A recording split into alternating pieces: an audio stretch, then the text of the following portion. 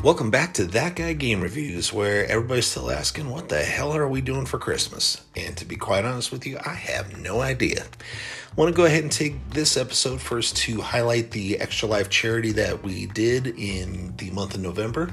Kind of give a quick hat tip to not only my donors, but also to the crew who helped me run the mission, as well as also go ahead and do a review of Super Metroid. I went ahead and played it through again on the virtual console and just realized how great of a freaking game it is. So what do you say we go ahead and we get this show on the road?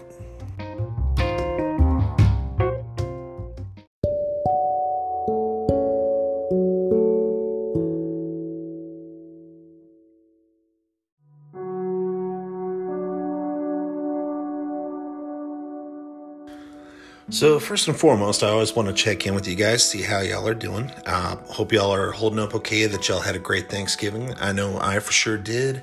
Probably ate way too damn much, but that's kind of par for the course whenever it comes to the holidays.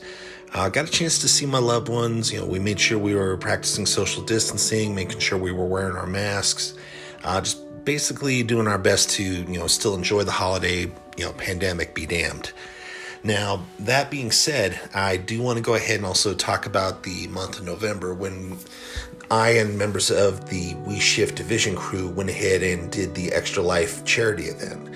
For those of y'all who are unaware, Extra Life is a charity that's designed to benefit the Children's Miracle Network's hospitals. In my case, I'm playing for the ones out of El Paso, Texas, my hometown. So I want to go ahead and give a quick shout out to the boys who were helping me out with the mission. Gimp, Lytle, Dova, and Derek. I know a lot of folks are saying, you can only run a 4-man team. Well, we did 2 different shifts. Sad part was we only got to floor 40, but considering the fact that my build was kind of, beginner level, when a lot of the stuff we were trying to go through was hardcore, it is what it is. But I will say, though, that we had a lot of fun. We raised a little bit of money. I want to give a quick hat tip to my donors for that. My mom, Barbara McMillan, and my godmother, Kathy Portillo. Appreciate y'all donating. And hey, if y'all can still donate, any of my listeners, please, donate. All the money's going towards a worthy cause.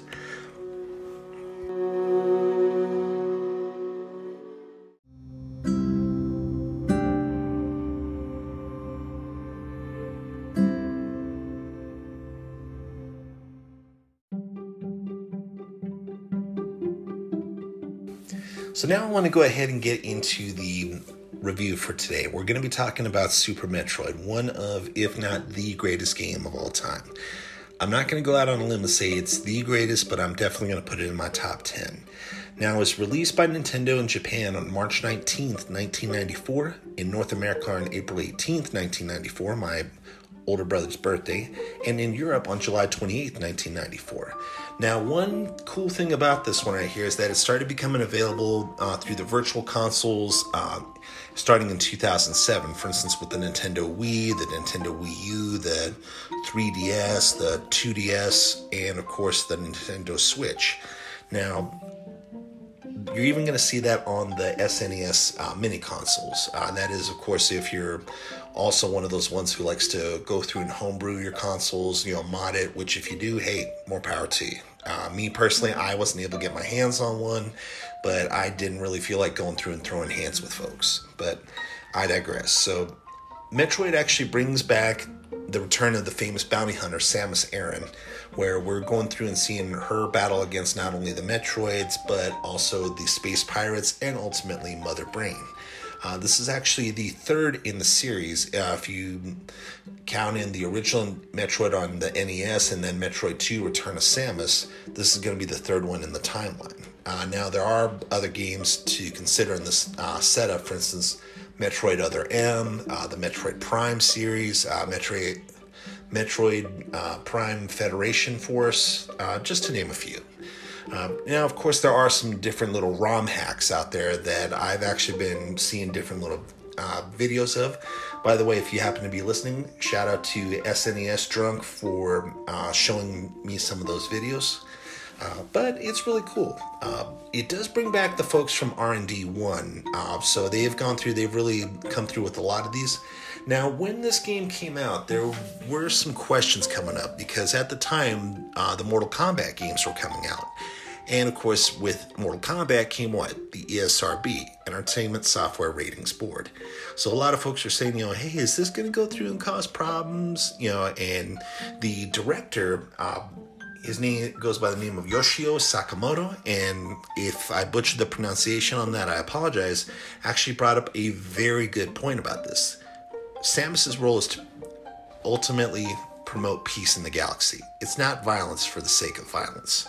If you want violence for the sake of violence, stick with stuff like your Mortal Kombats, your Carmageddons, just to name a couple of them. But I digress.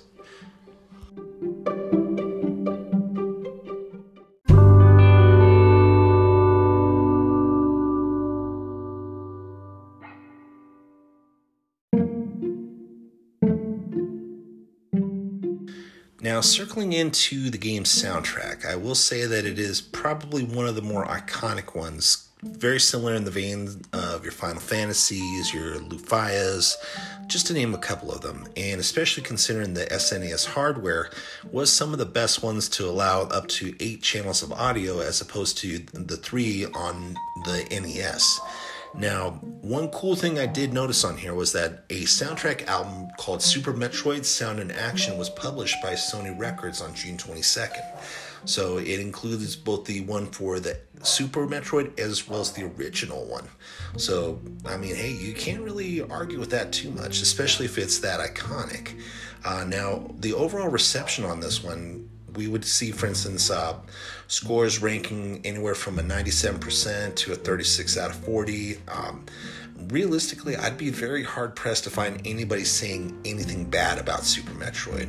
I will admit that, yes, some of the stuff to get to is a royal pain in the ass. For instance, there's one thing of missiles in Meridia that I have yet to figure out how to get to. I know it's needing the speed boost, but trying to get that right balance so I can actually get in there and hit the target. In a lot of respects, it's not worth the trouble. But I digress. There's a lot to really play through, and there's a lot of replay value on it, especially if you're trying to go ahead and get the secret endings, getting the right time frame. All in all, I would say that if you have a Nintendo Switch, this right here alone is worth the price of admission for the Switch Online. And of course, if you have an original cartridge, maintain that sucker. Keep it clean, keep the SRAM battery in good condition. And definitely, if you have any questions on it, look it up. That's what the gaming community is here for.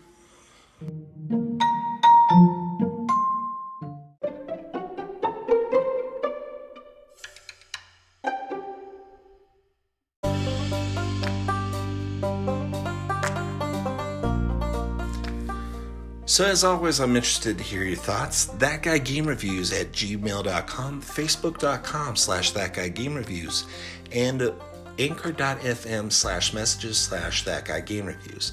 I want to also take a quick moment here in the podcast to congratulate my younger brother. Many of you know him as the official That Guy Game Reviews Network bartender, Chris. He actually just recently got his master's in interdisciplinary studies. So, Stoph, if you're listening, man, congratulations. Love you. Definitely looking forward to doing another round of Run a Tab here in the not too distant future. I will try my best to go ahead and get one more episode out before the holidays, just kind of talk a little bit more about the stuff that's going on with respect to Division 2, talk about what I'm seeing in the way of all the holiday specials, and ultimately just something to go ahead and wish y'all the best. So, as always, be good, behave yourselves, be good to one another, and I'll see you next time.